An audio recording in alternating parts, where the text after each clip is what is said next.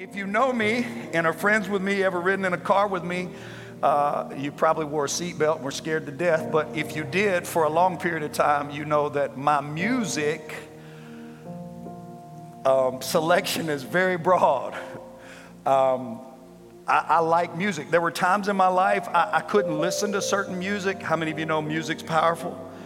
Music triggers, music inspires.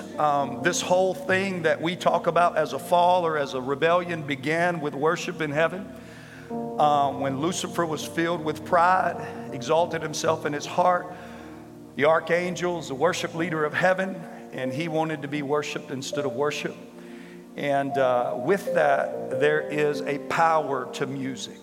So I don't want to make lightly about the power of music. You know, there's some sayings out there. Music soothes even the savage beast. We see Saul with a detestable evil spirit from the Lord, and David would come in and play the harp, and the Spirit of the Lord on David's anointed music would drive out the evil spirit that Saul was battling. I mean, there's just countless, both biblical, psychological, natural facts that we can look to about the power of music.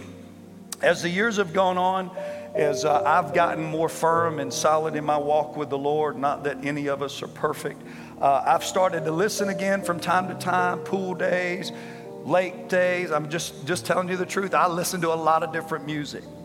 And this month we're going to be in a series, not necessarily pop, here's a good way to say it, not necessarily preaching against things in these songs. You have the Holy Spirit in you. You have the Word in you. You know what God is against. And I don't mind reminding you from time to time, but really more looking at some of the things that God would be for, what we can point you to do. Anybody knows shouldn't do this, shouldn't do this, shouldn't do this, shouldn't do this, but that gets old, that gets boring. Okay, I know. Show me what to do though. Don't tell me where I'm wrong. Show me how to get out of where I'm wrong. So over this next few weeks, we're going to be in a series that I've entitled Playlist. Every week, we're going to change a genre of music. Today, I picked one of my favorites. I just say one of my favorites. I picked Southern Rock. And we're gonna let you go on a little ride with us. Not yet. Let me use some Bible first. For people write me off. 2 Corinthians. Title of this message is Playlist. Southern Rock, the pressure. Check this out. I think this will relate to us all. But we have this treasure. What's the treasure he's talking about? What's he talking about? What did Jesus? We just got out of a 6-8 week series, The Promise. Jesus said, hey, I'm going to leave, but I ain't going to leave you bankrupt. I ain't going to leave you broken. I ain't going to leave you with a light bill. I'm going to leave, but I'm going to send you something better. He's the promise. It's the Holy Ghost, the Holy Spirit. So the Apostle Paul writes this to the church of Corinth. He says, but we have this treasure, this promise from God, the Holy Spirit, the third person of the Trinity, God living within us. He's not Jesus, but he's just like Jesus. He's the allos comforter. We have this treasure in our earthen vessels, that the excellence of the power may be of God and not of ourselves. Oh, Pastor Chad, I'm using the New King James Version again. That's when you saw it in the notes. Pastor Chad got with me about that New Living Translation. He said, you've been on that New Living a while. Here's what it says all of us experience in life. A lot of pressure. We're hard pressed on every side, but yet somehow we're not crushed. We're perplexed, but not in despair. We're persecuted, but not forsaken. Struck down, but not destroyed. Listen to this statement. Always carrying about in the body the dying of our Lord Jesus Christ. Listen, being a Christian is simple. Being a Christian is simple. Yeah, I believe that. Yeah, I feel that. Yeah, God's turned that light switch on. Yeah, he died for me. Yeah, I'm saved. Learning about Christianity is very complicated and complex. See, because here's what you discover. He died for you, and it's a free gift that you could never earn. He gave you the grace and the faith to believe to be saved. But then you discover because he died for you, you now have to die for him. Here's what this statement says. We always are carrying about in our bodies the dying of the Lord Jesus Christ. Yeah, Connor, he was the one crucified. But yet every day, you should be experiencing a crucifixion of yourself. You should be dying to you. I should be dying to me. Is anybody got some stuff in you you know you need to be dying to? Come on, I still do. I ain't there yet. And any one of you in here that thinks he is wrong. The Bible says, let him or her that thinks she stands, take heed, because you're the closest to falling. The Bible says we carry this treasure in this earthen vessel, and we go through life and we're pressed on every side, but somehow it doesn't crush us. We're perplexed, but we're not in despair. It's like saying, hey, I don't know what to do, but somehow I'm not overwhelmed by this. I'm persecuted, but hey, even when they're against me, I know he's for me. I've been struck down, but even when they put me down, it didn't destroy me. What didn't kill me ended up making me stronger. Then I discovered it's because I'm always caring about in my body the dying. I'm finishing his suffering. What he came and did, I'm now living. That the life of Jesus may be manifested in my body. For we who live are always delivered to death's sake for Jesus' sake. All we who are alive are delivered to death. All we like sheep led before the shears. All we, just like him, led to the cross. All we who say we're Christian by confession, daily it is a part of Christianity that you are dying for Jesus' sake. For this intention, that the life of Jesus also may be manifested in you and shown to the world around you, that as you die, he lives. I see capitulating. Does anybody know what that word means? I'm not trying to be ugly or fancy. I see surrendering. I see reaching across the aisle. I see calling a truth as I gave in first. I capitulate. I gave in first. I backed down. I was, I guess, the coward. That's how the world says it. Sometimes my pride don't want to reach across the aisle. Sometimes my knowledge that I know I'm right wants to tell you to your face, you're wrong. But in that moment, this thing that I have inside of me says to me, reach across the aisle. Be the bigger person. In order to go higher, you got to go lower. Die to yourself so that they can see the life of Christ live through you. When they see you do something you wouldn't normally and ordinarily do, that no other human would do, because that's not what we do. This is a dog-eat-dog world. It's I got to get me. The world's boring, selfish, pride, arrogance. I mean, we know how the world's going to respond. All of a sudden, somebody with the nature of God in them lives a different way, exemplifies the fruit of God, shows a glimpse of heaven, and the world goes, I've never seen this before. It's your personal death and his personal life. You're showing the world around you the Savior that died for you and you believe in. It's tough to do. It's tough to do. You know, it's easy when you're not invested. It's easy when you have no attachments. It's easy when you have no history. Like when we went to Rochester and they were in the middle of a 33-person pastoral search, 3 of them on their staff that did not get the church. I stood up and let everybody plant churches, go wherever they want to do. Bless you all, love you, do what you want to do. The church went to 2,500, 3,000. It was easy. People there, it wasn't easy to them. They were invested. They had opinions. They had feelings. They had relationship. So it was easy to me. It gets complicated when you're invested. It gets complicated when there's history. It gets complicated when there's feelings, when there's attachments. Am I preaching to the right people today? I want to talk to you about this pressure. For we who live as Christians are always delivered to death for Jesus' sake. If you're a Christian, here's what I want you to get used to. You should be dying to you every day. Your agenda, your schedule, your pride, your ego, your wants, your dreams, your desires, your lusts, your ambitions, your attractions. That's what it means. And it's hard. It's easy to say, oh, they had the temperature right. They had the music right. They had the preaching right. They had the altar call right. Man, I stood up, raised my hand, got saved. Easy. Now walk out of here and go live it. Hard. Hard. created a very conducive atmosphere for you to feel safe and comfortable to surrender your life to Jesus. Now, walking out there and staying surrendered to Jesus is altogether a different story. If you live anything like I live. And the reason God set it up this way is so that the life of Jesus also may be manifested through you, through your flesh, so that the world around you would know that it was him. There's a Southern rock song that I think helps us better understand what the Bible's talking about here.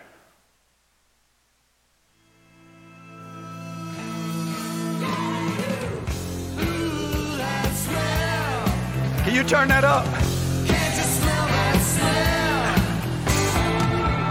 Ooh, that smell. The smell of us around you.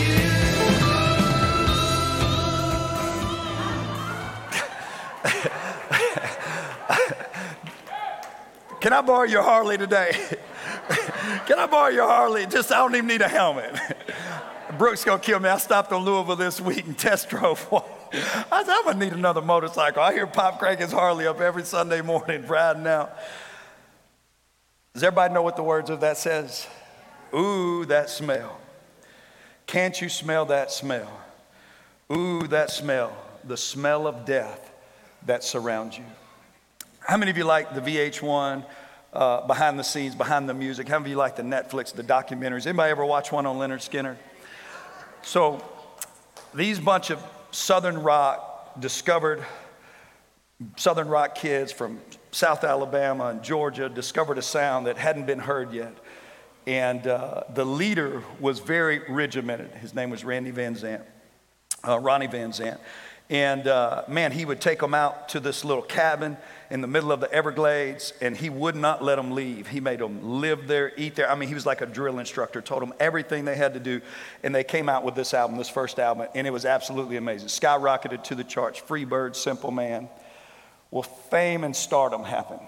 You know what came on the heels of that? Concerts, tour buses, after parties, drugs, alcohol. One of the lines of the song says, there's too much coke, there's too much smoke. And they made their next album trying to keep up with their contractual demands, and what ended up happening, the next album flopped.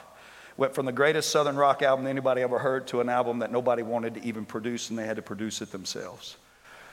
And so what he did is Ronnie Van Zant hired a chaplain.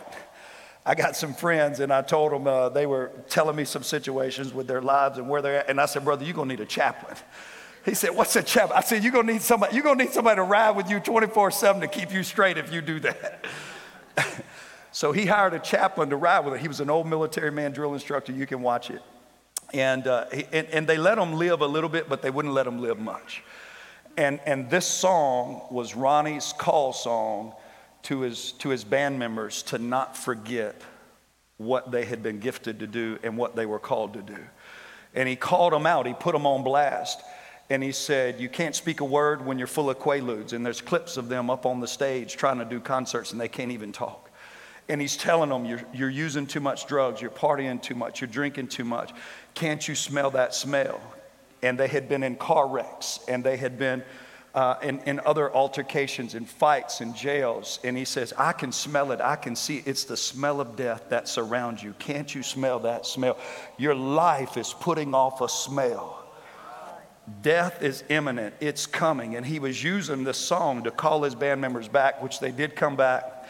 The chaplain got them straight, and they made several more albums and did really well until they started partying again and had an airplane crash and took most of three of the band members' lives and some backup singers. Switching back to the Bible very quickly, the Bible is a collection of stories, most of which recount events of enormous pressure. I saw somebody this week at the gym, and it was William Perkins, and he was using the stretch out bar, him and Gage, and Miss Jennifer's son. He was using the stretch out bar to stretch his arms, and he's, Pastor, and I looked, and he was acting like he was Moses, and he grabbed that stretch out, and he banged it on the floor, and I knew he was reenacting the parting of the waters of the Red Sea.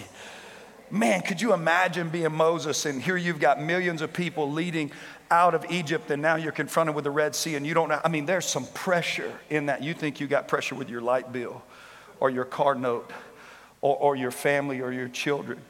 The Bible is telling us these stories of enormous pressure, and each one of these stories tells us the pressure placed on these men or these women in these stories told to us. And in every one of these instances, we're allowed to see two different aromas emit from the lives of the people who are in the center of the stories. I saw this quote this past week, and what do we know David to be? We know David to be the giant slayer, that he killed Goliath. And it said, yeah, David killed Goliath. The problem was he didn't kill Bathsheba.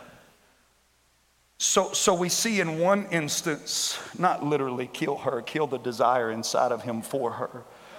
We see in one instance the pressure of who is this uncircumcised Philistine that defiles the armies of the living God, produce a death to self in David that says, I don't need your armor, Saul. I wasn't cut out for your armor. I don't have to fight your way. I'm going out here not in my own name, but in the name of the Lord.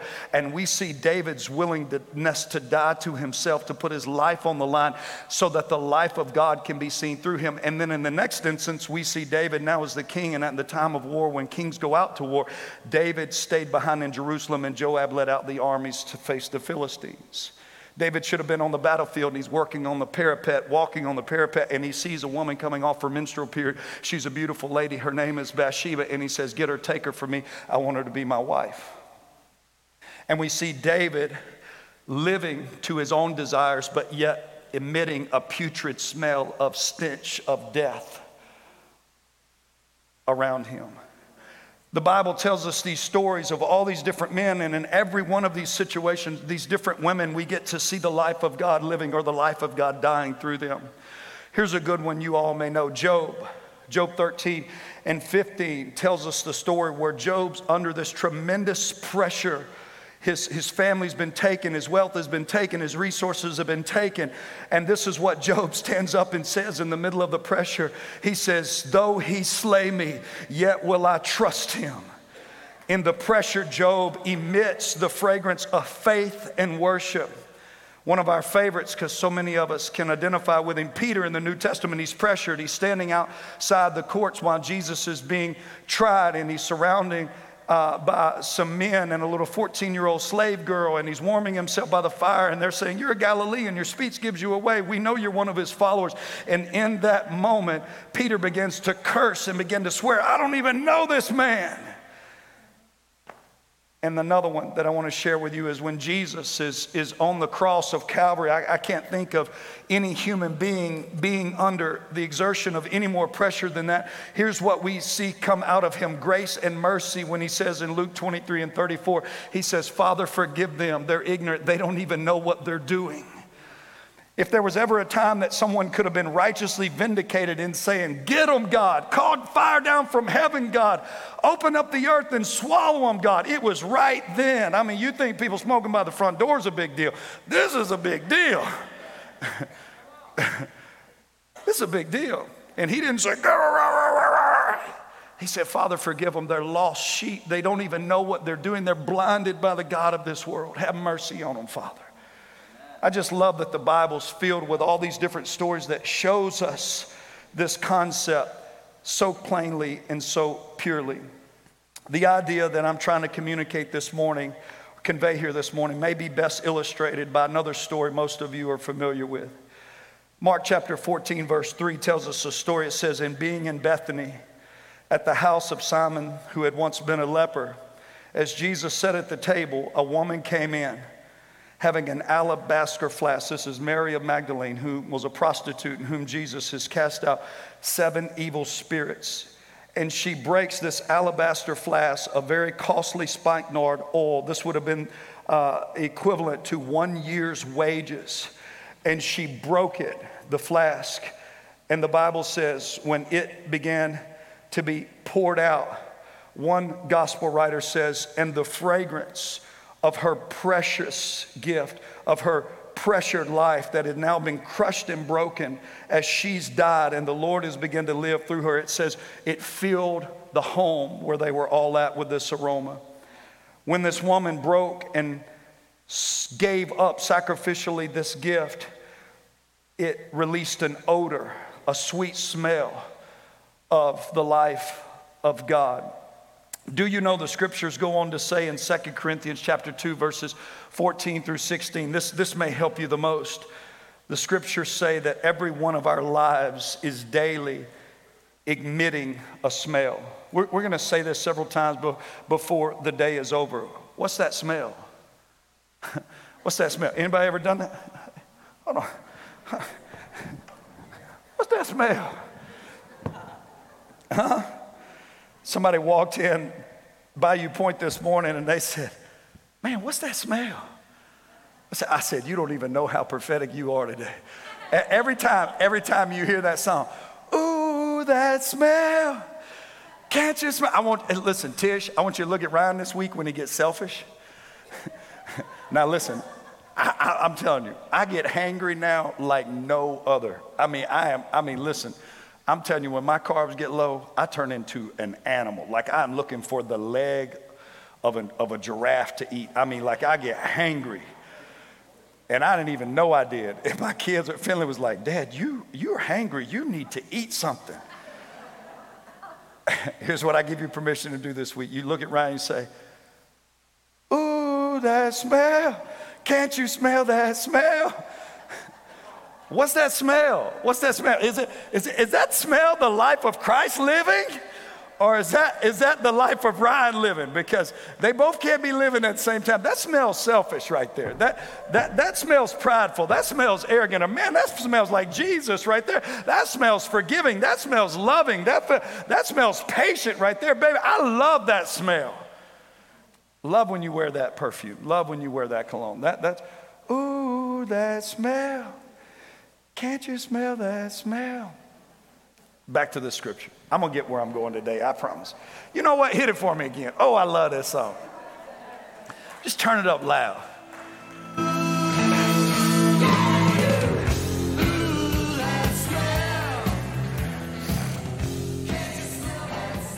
I don't know who's running the sound system back there, but that wasn't loud enough. You can't ride with me in my truck. 2 Corinthians chapter 2, verse 14. Okay, all right, okay, I see. Okay, all right. Can't you smell that smell? Ooh, that smell. The smell of us around you. It's the guitar. That's what gets me. Oh, it's the guitar that gets. Oh my God, them boys are some great guitar players. How about Mr. Timmy this morning? Didn't he kill it on the guitar? Thank you, Mr. Timmy. Take well. Here's what it says. Now thanks be to God who always leads us in triumph in Christ and through us diffuses the fragrance of his knowledge through our lives in every place that we go. For we are to God the fragrance of Christ among those who are being saved and among those who are perishing. To the one we are an aroma of death to death, and to the other we're an aroma of life to life. And who is sufficient for these things? Now, I don't have time to break down that passage the way that I would really love to. But what Paul says in a later chapter, in a later book to the same church of Corinth, is this same concept that your life should be a fragrance. And to one person that's lost and doesn't know the Lord, you smell and look like something. And to someone who's saved and knows the Lord, they recognize what it is, that it's you dying and him living. And you are to be that fragrance. You're to be that aroma to the world at all times and all places. The Apostle Paul backs up this teaching by sharing this teaching again and again and again. What an incredible thought that our lives and the way that we live, the Bible tells us, puts off a smell. There's only two smells, life or death. Number one, I want to share a couple of thoughts with you today that I think will help further develop this principle. I'm going to switch over to the book of James. I'm going to use the Message translation because the Message translation kind of says this the best for us today. Number one, I want you all to be aware of this. Number one, pressure is a normal part of life. There's no life. If I tell you, raise your hand, get saved, surrender to Jesus, everything's going to be great. Well, I've just set you up for failure, because the moment you walk out of here and you experience pressure, you experience a hard time, you experience opposition, you experience a trial, the first thing you're going to feel is, well, I'm not really saved. God doesn't love me. God did it for them, but he's not doing it for me. Why did they get this life and I don't get this life, so it must not be for me? It's going to lead you to all kinds of other complications and problems. So what we want to do is just teach the Bible. Here's what the Bible says. Jesus said, in this world you will have trouble. But be of good cheer, because I already lived in this world and I overcame these troubles, and I'm going to give you the tools to overcome these troubles as well, if you're willing to pick up the hammer and the screwdriver and work with the tools that I'm willing to give you. So therefore you can overcome as well. Pressure is a normal part of life. Let me just give you a few. Has anybody ever heard of this 4-letter word called work? Now, here's something I want you to know. The Bible says and teaches, and wise people will tell you, if you do something you love to do in life, you'll never work a day in your life. But if you don't do something you love and are called to do, work's going to be tough. Lacing up those boots, putting on those shoes, answering that alarm clock and getting up and going out, it's going to be tough. But even if you love what you do, there is always pressure. There's always strain. There's always tension. Anybody ever heard of this thing we all live by today called calendars or schedules? Anybody in here got relationships or multiple relationships, and they're complicated with extended family and immediate family and children and people around us and emotional attachments? Anybody ever heard of opposition? Anybody in here willing to embrace the fact that not everybody likes me, not everybody likes you, not everybody supports you, not everybody thinks like you, reasons like you, believes like you, votes like you, lives like you, and sometimes that's going to lead you into opposition with other people. Listen to this scripture, James chapter 1, verses 2 through 4 in the Message translation. Consider it a sheer gift, friends, when tests and challenges come at you from all sides. Now, confession. I know I'm not where I used to be, but I ain't there yet either. I have never woke up, David Albritton, and when opposition came my way, jumped up and said, woohoo, I gotta go face opposition today. Maybe I'm going to get there. My good friend Jonathan Kirkland, where are you at? Jonathan Kirkland, he and I, we all do CrossFit, do the gym, all kind of stuff. And one day we were in the gym together, and man, I was pushing on this machine, and it really wasn't that much weight on it back then. And I was just grinding. Matter of fact, my coach now, Jeff, came over to me the other day, and he said, now listen, I'm going to work out with you as long as you don't make no sounds. But Pastor, if you keep grunting and squealing like that, I'm done working out with you. Don't make no sounds. Don't make no sounds. So then Jennifer walks up the other day and she was like, no squealing, no squealing, no grunting. I was like, golly, they are on me like white on rice. And Jonathan said to me, listen, Pastor, it's time under tension that produces strength. See, the truth of the matter is the minute tension, opposition gets on any of our lives, what do we all do? Look for the exit, get out of the relationship, quit the job, walk away, hang up the phone, delete the Facebook message, get off the app. We run from it because we don't like the time under opposition. But listen to me, my friend, it's time under opposition that builds strength, that builds endurance, that gives you the ability that next time you're faced with opposition and you're faced with challenge, that you've got the ability in you to deal with it and to deal with it easily, like Joel Osteen, with a big smile on your face. I done been through this before.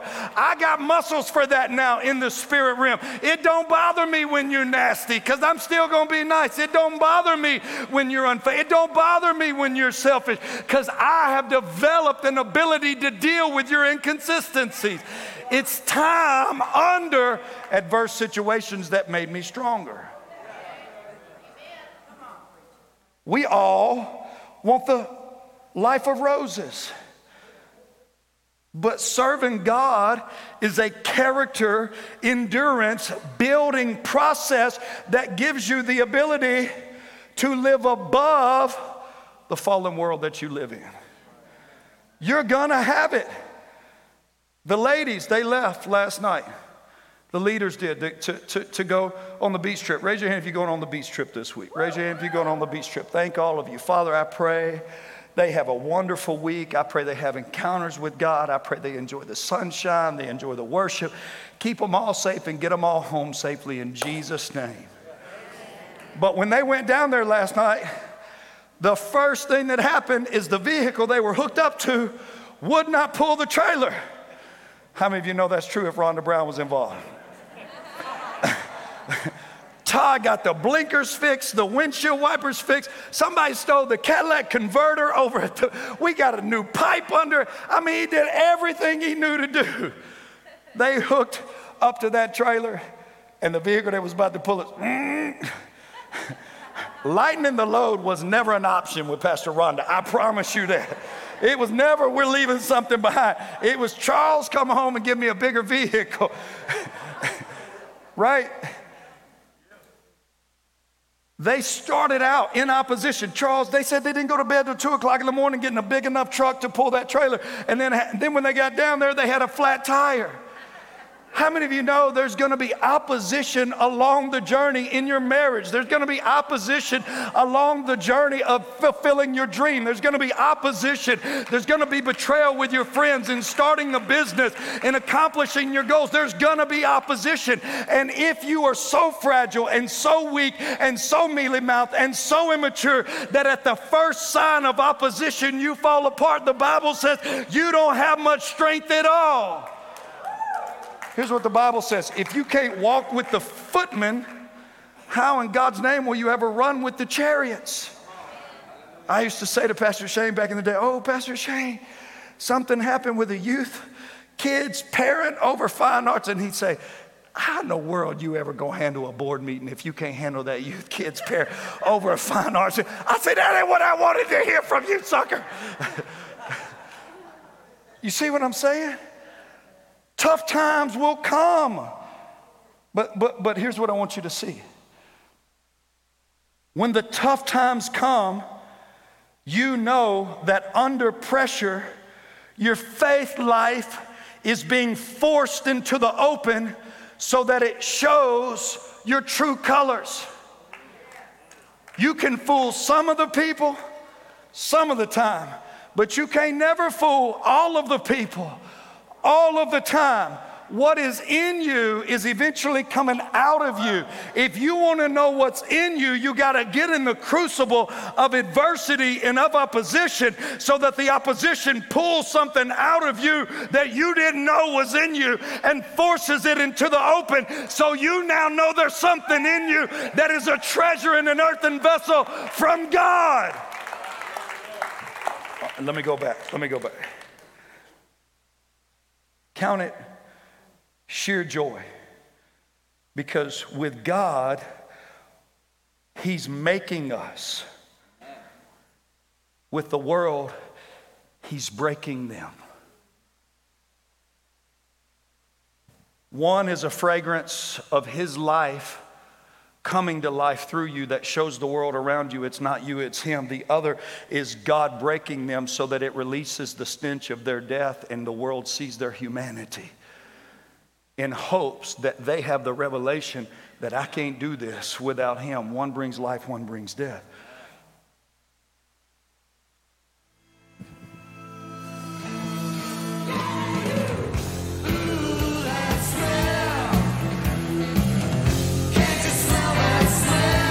I smell it. Ooh, that smell.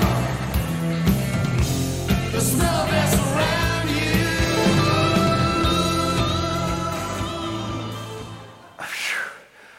I just coached the endless T-ball season. Ooh, that smell. Do I got to go stand out there in that heat again? If that woman on that sideline hollers at me one more time, she does not know who she is messing with. I will go BC before Christ on all of them over there and turn that bleacher over. If these parents holler it like, ooh, that's...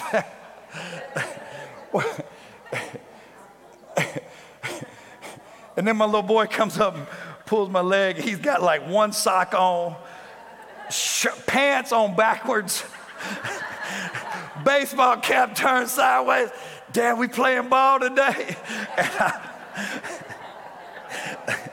I'm like, can we just lose? Can we just lose and be done? But the thing, here's what would happen. Somewhere between the driveway and the ball field, something would come alive. The Mandy Bond spirit, I'm not putting you on blast, Miss Mandy, but Miss Mandy said to me, she said, you play to win. If you play, you don't go to just play.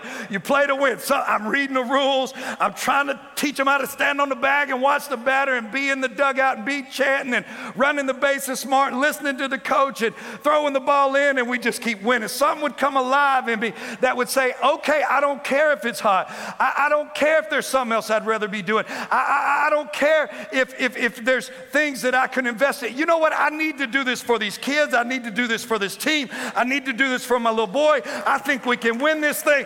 And all of a sudden, where that smell of me wanting to do what I wanted to do would have brought death in my household, all of a sudden, a new smell. And then when it was all over, I didn't even think about it. So win the whole thing. 2 years undefeated. Played for Bonco, Jason and Mandy Bond. They taught Brooke and I the ropes. They left us with tall boots to stand in. Okay, you got to go undefeated. We did it. Foster and then won. It was great. Oaks Church, thank you so much for sponsoring T-ball. We picked up several families through the process. It's all over. I'm minding my own business. We're giving out trophies. We're telling everybody thank you. And I turn around. And this gentleman by the name of Steve Teal walks up to me. And I had glasses on, I had a hat on. And he says, Pastor, would you take your hat off your glass? I took it off. He said, look at me in my eyes. He said, thank you for coaching my granddaughter. Thank you for being a team ball player. I know you had other stuff you could do. You did a good job as a coach. Thank you for investing in these kids. And he handed me an envelope, and he said, here's a gift for your new church.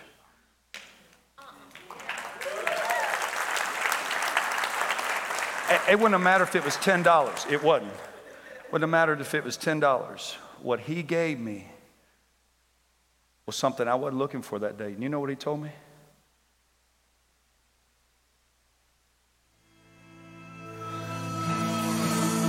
He smelled a smell that wasn't me, that was Jesus.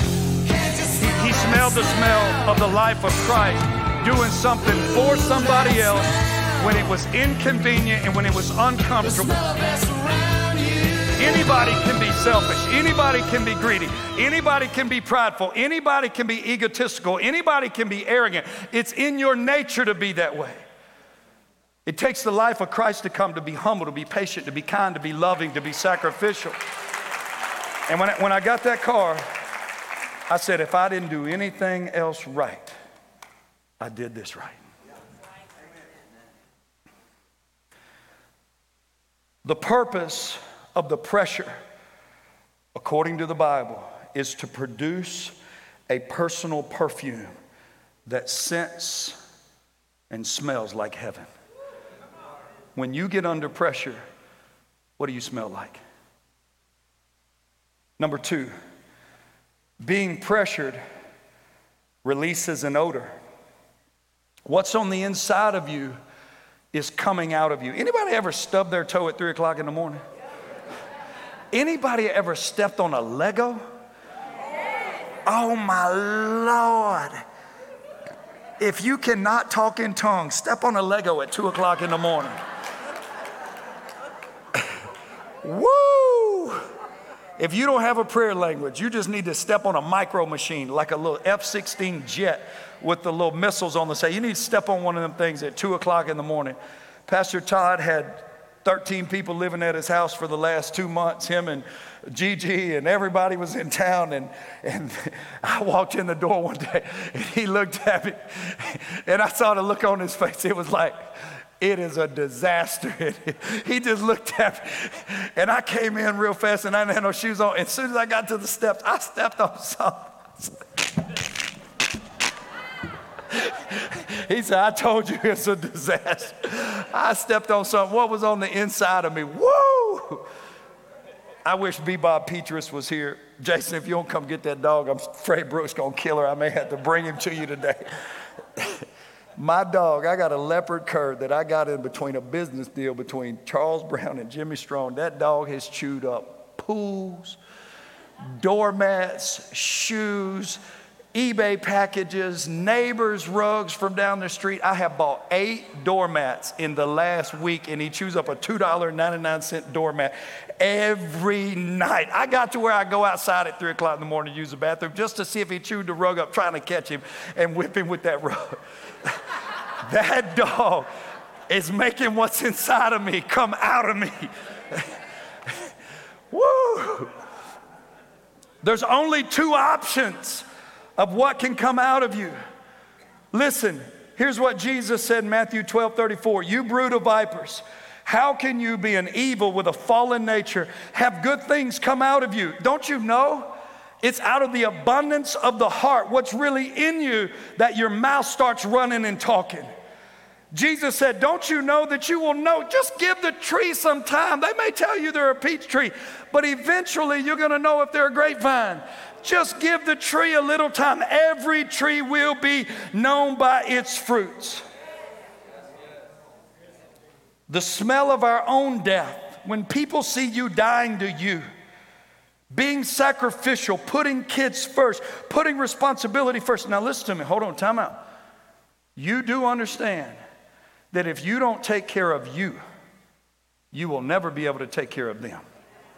We've been taught this false humility practice that joy means Jesus, others, and then yourself. Listen to me. If you don't take care of yourself, you won't be able to have a relationship with Jesus. If you don't take care of yourself, you won't do nobody else no good. You have to have rest days. You have to have mental wellness. You have to have a spiritual life that is alive. You have to have physical exercise. Your body was created to move, not to sit around and be static.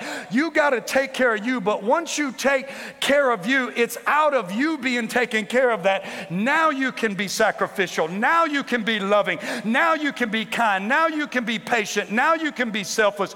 Take care of you, and then watch the difference it'll make in you taking care of others. When I don't take care of me, when I get tired and weary, my relationships with other people suffer, and they suffer because I'm not taking care of me. The smell of our own death, when people see us dying to ourselves, it doesn't smell like a stink. It smells like the life of Christ being lived through you, and it attracts other people to you. Just in case you didn't know it, when other people see you making the gestures of Christ in this world, it's a sweet smell to them. Number 3, being pressured should release life, not death. Being pressured should release life, not death. Look at verses 13 and 14 in James 15, chapter 1 as well. Don't let anyone under pressure give in to evil and say, well, I guess God's just trying to trip me up. Don't you know God is impervious to all forms of evil and puts evil in no one's way? The temptation to give in to evil comes from you and you only. It's inside of you. You have no one to blame except the leering, seducing flare-ups of your own desires. Lust gets pregnant, desire gets pregnant, and it has baby, and when that baby is born, he's called sin. And when sin grows up into adulthood, it becomes a real killer to everything you really value. When you're under pressure, there's only 2 things that can come out of you. There's only 2. The old nature. Let me show you what will come out of the old nature. You'll know if you're operating in your flesh. Galatians 5:19 through 21. Now the works of the flesh, they become manifest. They become evident. Everyone can see them. They're adulteries. They're fornications. They're uncleanness and lewdness and idolatry and sorcery and hatred, contentions, jealousy. Check this one out. You ready for this? Outburst of wrath, selfish ambitions. Sam Chan told me this in a leadership meeting 2 months ago. He said, Pastor, I've seen leaders come back from everything under the sun. Affairs, embezzlement, I've seen them come back from everything except mistreating people. When you mistreat people, you never come back from that.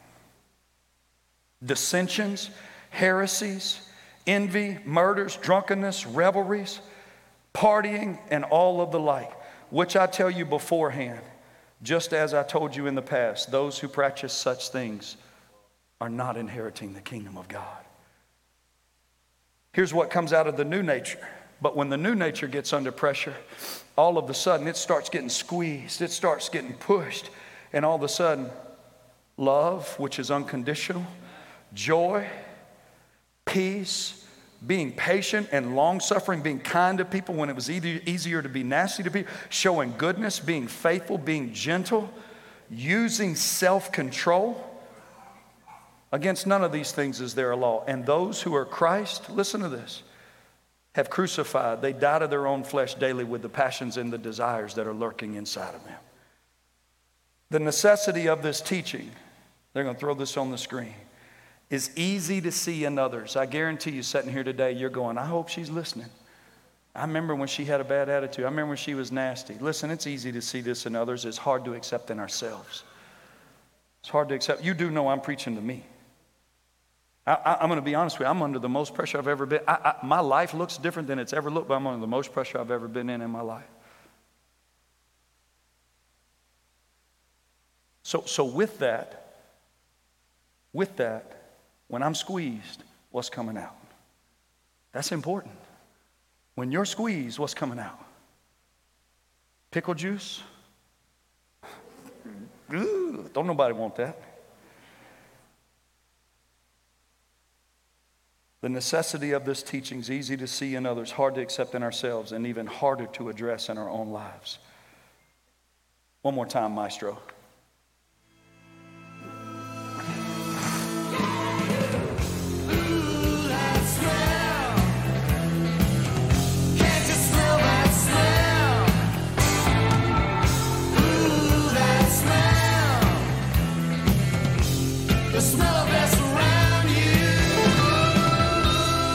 I'm finna go listen to that. As soon as y'all leave, I shake your hands, hug you, and I'm finna turn that up. And you know I got humps in my truck, so I'll be back there bumping. Pressure is a part of everyday life for every human being in here. Not everyone is aware that pressure emits something out of our lives. And I worked long and hard on this. Listen to me. Not everyone is first aware that pressure is normal. Secondly, not everyone's aware that pressure is emitting something from your life. And thirdly, listen to me. Very few people are aware what comes out of you says more about you than the situation you're in. A harsh tongue reveals an angry heart.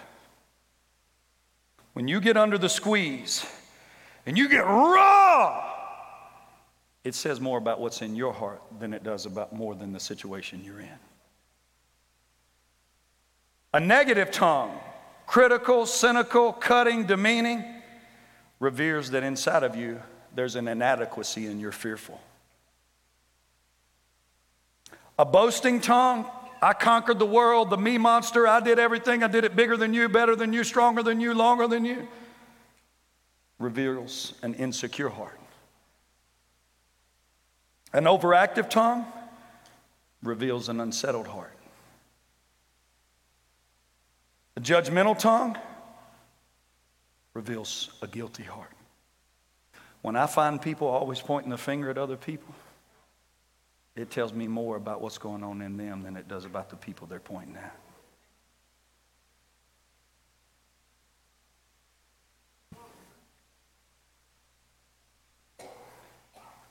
A critical tongue of other people reveals a bitter heart.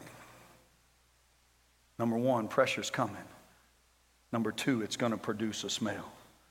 Number three, remember what comes out of you says more about you than the circumstances or the situations you're in. I think it's only fitting to end with the same place we started today because there's so much truth in this passage and there's so much hope. 2 Corinthians chapter 4, verses 7 through 11 says this, "But we have this treasure hid down in this earthen vessel, that the excellency of the power that comes through our lives may never be confused that it's from us, but that it's only from God." So we are hard pressed on every side, but yet we are never crushed. We are perplexed, but we're never in despair. We're persecuted, but we've never been forsaken. We're struck down, but we have not one time been destroyed, because we always go about carrying in our bodies the death of the Lord Jesus Christ, so that the life of Jesus may be manifested through our lives and through this mortal body. For we who, live are always delivered over to pressured situations so that when we're crushed, he lives. So that the life of Jesus may be manifested through our lives for the world to see. It's not realistic to say I'm going to live without the crushing.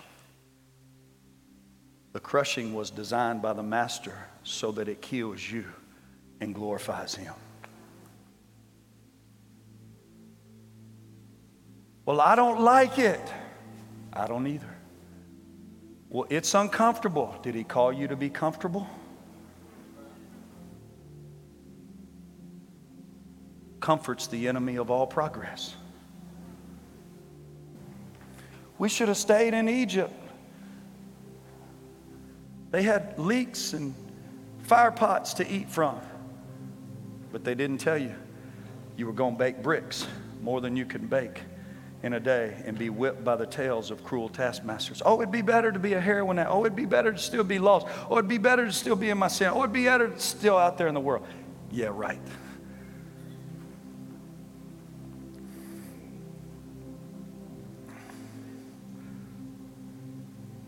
I'd rather be single. I can't handle it no more. Had a buddy the other day, he gonna kill me if I say his name, so I ain't gonna do it. He don't go to church here.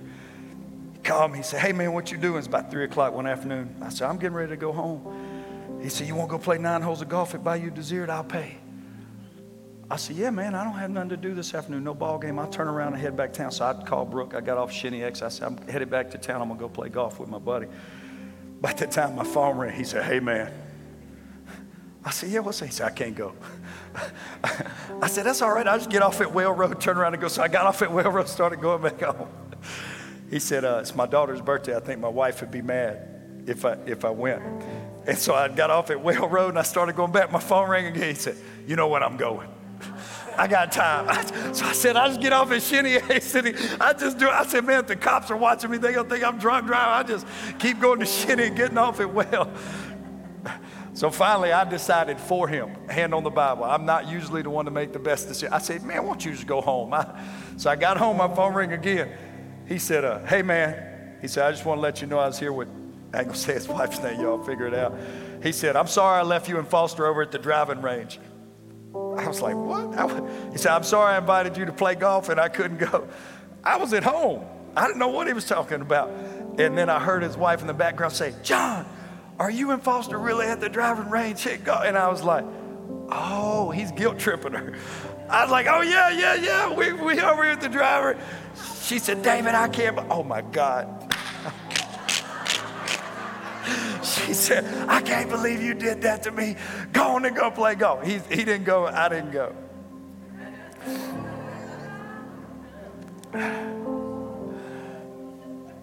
He stayed home for his daughter's birthday.